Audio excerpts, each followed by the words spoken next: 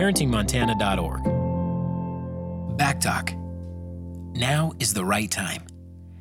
As a parent or someone in a parenting role, you play an essential role in your child's success. There are intentional ways to grow a healthy parent-child relationship, and growing your child's skills to communicate respectfully provides a perfect opportunity. Conflict happens in families, between spouses, among siblings, and between parents and children. Arguing in family life is normal and expected. Backtalk can be defined as argumentative replies. Children can respond in anger, hurt, frustration, hurtful tones, or with hurtful words. Backtalk also represents a power imbalance children are trying to rectify. In order to regain some power, children lash out with hurtful words.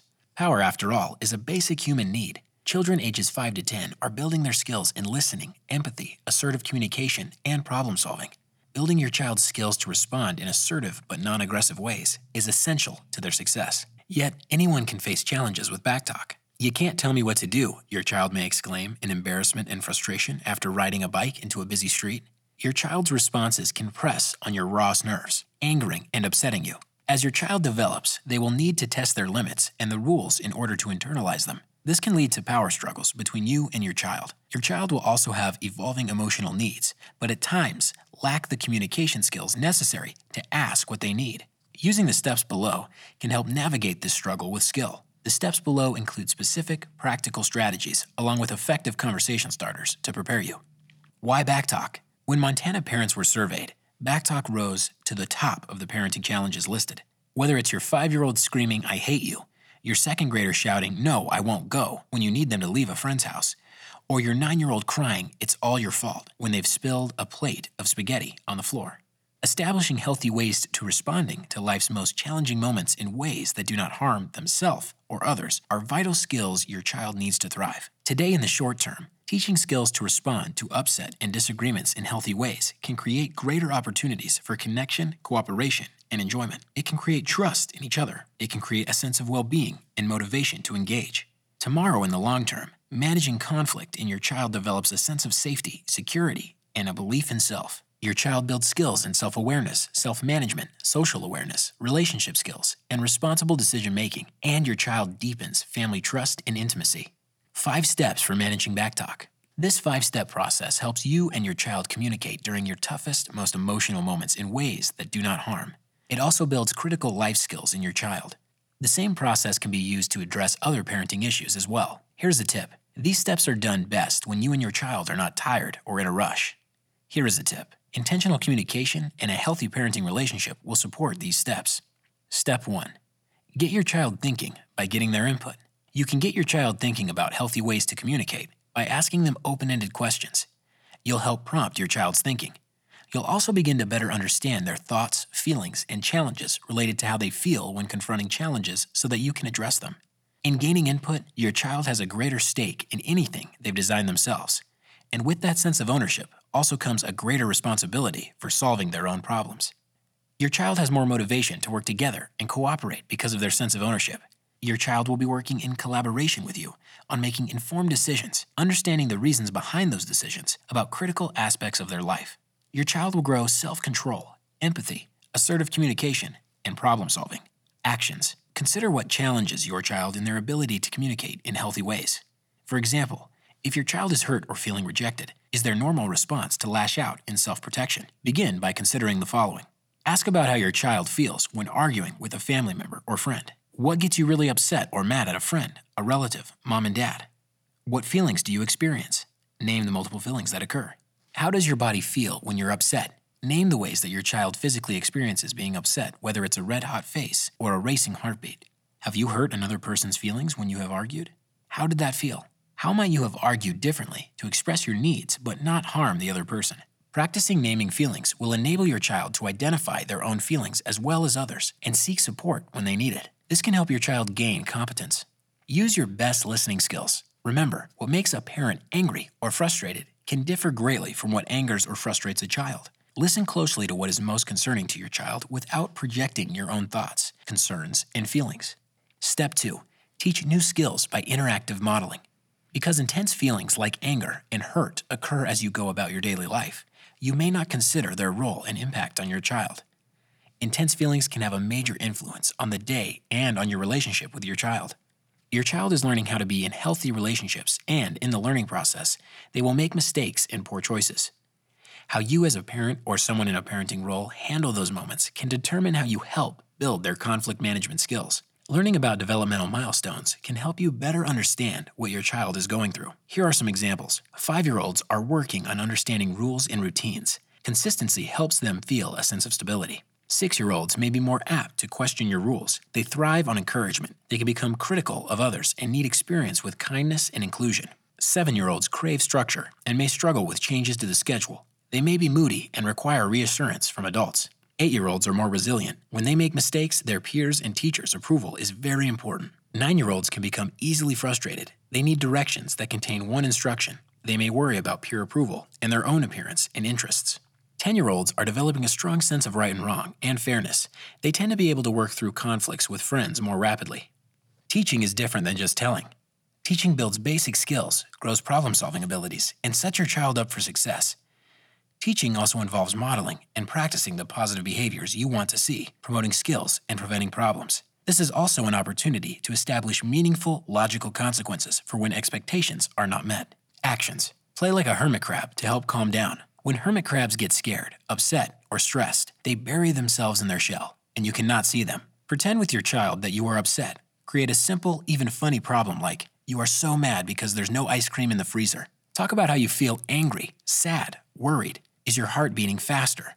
Do you feel like shouting? Instead, go into your shell by crouching down on the floor and burying your head in your arms. Close your eyes and breathe together slowly. After a few moments, remerge and tell each other specifically how you were feeling then and how you are feeling now. Owning your own feelings in an argument is key to resolving the argument constructively. Now say what you feel you need. For example, I need your attention, or I need you to listen to me, or I need you to understand my point of view. After you've heard each other's needs, talk about how you can help each other get your needs met. In the game with love, a hug, a high five, or a fist bump can show that you are in this together, even when you are upset and disagree. Begin to teach your child to repair harm. A critical step in teaching children about managing anger is learning how to repair harm when they've caused it. Harm could be physical, like breaking something, or emotional, like hurting someone's feelings. Mistakes are a critical aspect of their social learning. Everyone has moments when they hurt another, but it's that next step that matters in repairing the relationship. Here's a tip. If your child struggles to give you a feeling word, then offer them options and ask which ones fit their true emotions. This helps expand their feelings vocabulary. Step 3. Practice to grow skills and develop habits. Your daily disagreements can be opportunities for your child to practice new vital skills if you seize those chances. Practice grows vital new brain connections that strengthen each time your child works hard to manage feelings, words, and choices constructively. Practice also provides important opportunities to develop consequential thinking, or the ability to think ahead to the potential impact of a particular choice and evaluate whether it's a positive choice based on those reflections. Actions. Allow your child the chance to assert their needs in small ways, like ordering for themselves in a restaurant or asking for your attention in healthy ways. Consider how you can create the conditions to support their success, like offering coaching or guided, open-ended questions to prompt thinking so that your child learns to become their own best problem solver. Share a range of feeling words regularly to become more comfortable with expressing feelings. Practice the hermit crab game on more challenging problems. Then, when in a heated moment, gently remind your child, remember what the hermit crab does. Practice deep breathing to help calm down when you have spare moments together, like while waiting in line, driving in the car, and at bedtime. Follow through on repairing harm. When your child has caused harm, they need your guidance, encouragement, and support in following through to repair it. They may need to hold your hand through that process, and that's okay. They are learning the invaluable skill of responsible decision-making. Step 4. Support your child's development and success. At this point, you've taught your child how to meet their challenges with skill and persistence, and you are allowing them to practice so they can learn how to do those new tasks well and independently. Now, you can offer support when it's needed by reteaching, monitoring, coaching, and when appropriate, following through on logical consequences. Parents naturally offer support as they see their child fumble with a situation in which they need help. This is no different. By providing support, you are reinforcing their ability to be successful, teaching cause and effect thinking as they address problems and conflicts, and helping them grow skills in taking responsibility. Actions. Initially, your child may need active support. Use show-me statements and ask them to demonstrate how they can work to resolve a problem.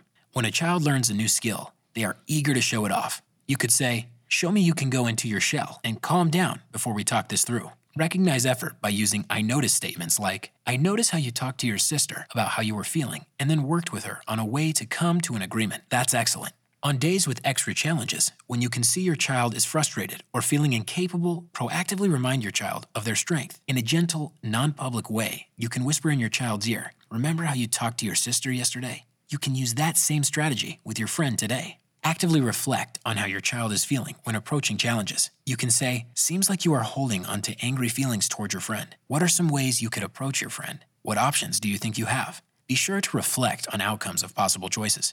Apply logical consequences when needed. Logical consequences should follow soon after the behavior and need to be provided in a way that maintains a healthy relationship. Rather than punishment, a consequence is about supporting the learning process. First, get your own feelings in check. Not only is this good modeling, when your feelings are in check, you are able to provide logical consequences that fit the behavior.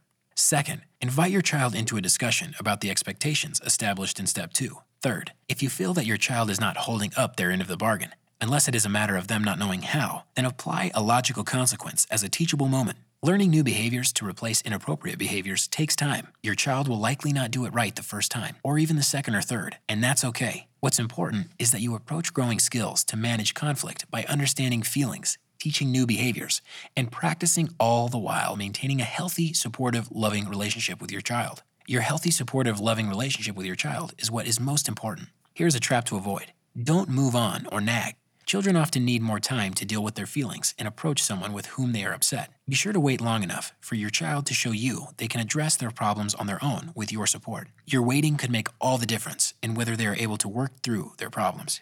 Step 5. Recognize effort and quality to foster motivation. No matter how old your child is, your praise and encouragement are their sweetest reward. If your child is working to grow their skills, even in small ways, it will be worth your while to recognize it. Your recognition can go a long way to promoting positive behaviors and helping your child manage their feelings. Your recognition also promotes safe, secure, and nurturing relationships, a foundation for strong communication and a healthy relationship with you as they grow. You can recognize your child's efforts with praise, high fives, and hugs. Praise is most effective when you name the specific behavior of which you want to see more. For example, you took a deep breath when you got upset. That is a great idea. Avoid bribes. A bribe is a promise for a behavior, while praise is special attention after the behavior. While bribes may work in the short term, praise grows lasting motivation for good behavior and effort. For example, instead of saying, if you don't argue with your sister in the car, I will get you candy when we stop at the store, which is a bribe. Try recognizing the behavior after. You were getting along well with your sister. Love seeing that. Actions. Recognize and call out when it's going well. It may seem obvious, but it's easy not to notice when all is moving along smoothly. When your child is bravely facing their sister who hurt them, for example, a short specific call-out is all that's needed. I noticed you told me your feelings when you were upset. That's exactly how we can work together. Recognize small steps along the way. Don't wait for big accomplishments. Remember that your recognition can work as a tool to promote more positive behaviors. Find small ways your child is making an effort and let them know you see them. Build celebrations into your routine. For example, if your child makes up for a poor choice by apologizing sincerely to a friend, recognize that effort. Include hugs, high fives, and fist bumps in your repertoire of ways to appreciate one another. In closing, engaging in these 5 steps is an investment that builds your skills as an effective parent to use on many other issues and builds important skills that will last a lifetime for your child. Throughout this tool, there are opportunities for children to become more self-aware, to deepen their social awareness, to exercise their self-management skills, to work on their relationship skills, and to demonstrate and practice responsible decision-making. This is brought to you by the Offices of Child Care, SAMHSA, and Montana Department of Public Health and Human Services.